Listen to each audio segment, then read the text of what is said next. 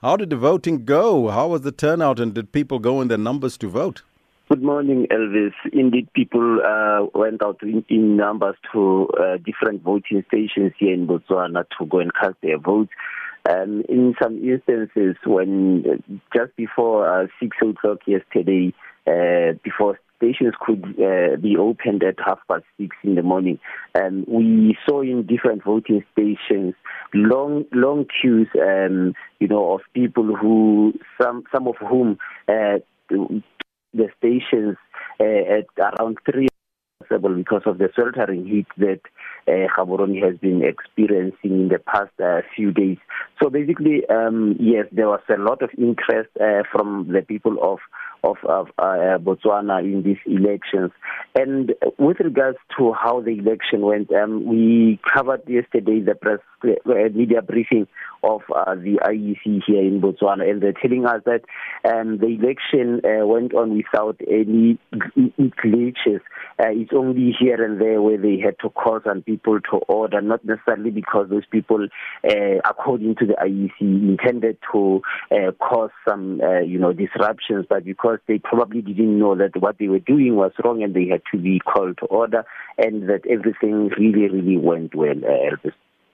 Now, some political analysts are suggesting that this could be the first genuine challenge this particular election for the ruling Botswana Democratic Party. Is that what you're hearing on the ground? Indeed, Elvis, because you'd understand that the former president of Botswana, Ian Khama, broke ranks with his former political party, the ruling BDP, and formed the Botswana Patriotic Front.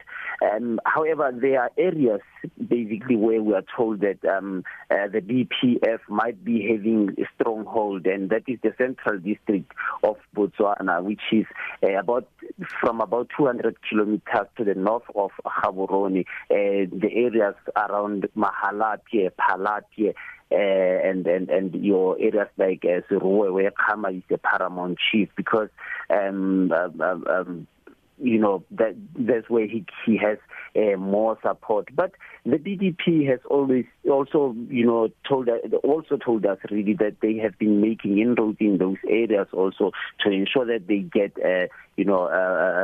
enough votes there. So indeed, even the president of Botswana and president of the BDP told us yesterday that indeed this was a fiercely contested election, and it drew a lot of interest even from other countries to see how the elections will pan out. But it remains to be seen as to whether the opposition indeed made a lot of effort to try and woo as many voters as possible. But is there at this stage any indication who is leading as the counting continues?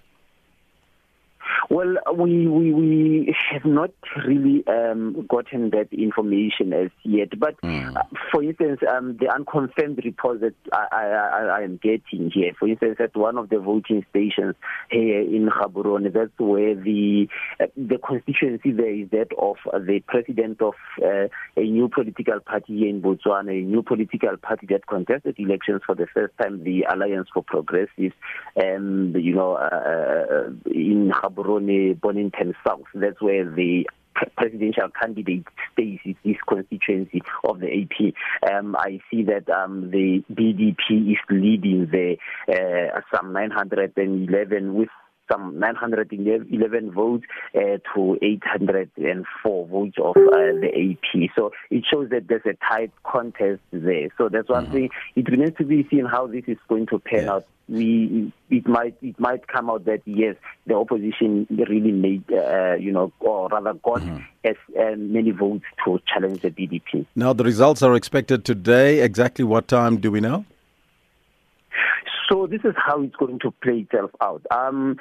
Because Botswana has got 57 seat parliament.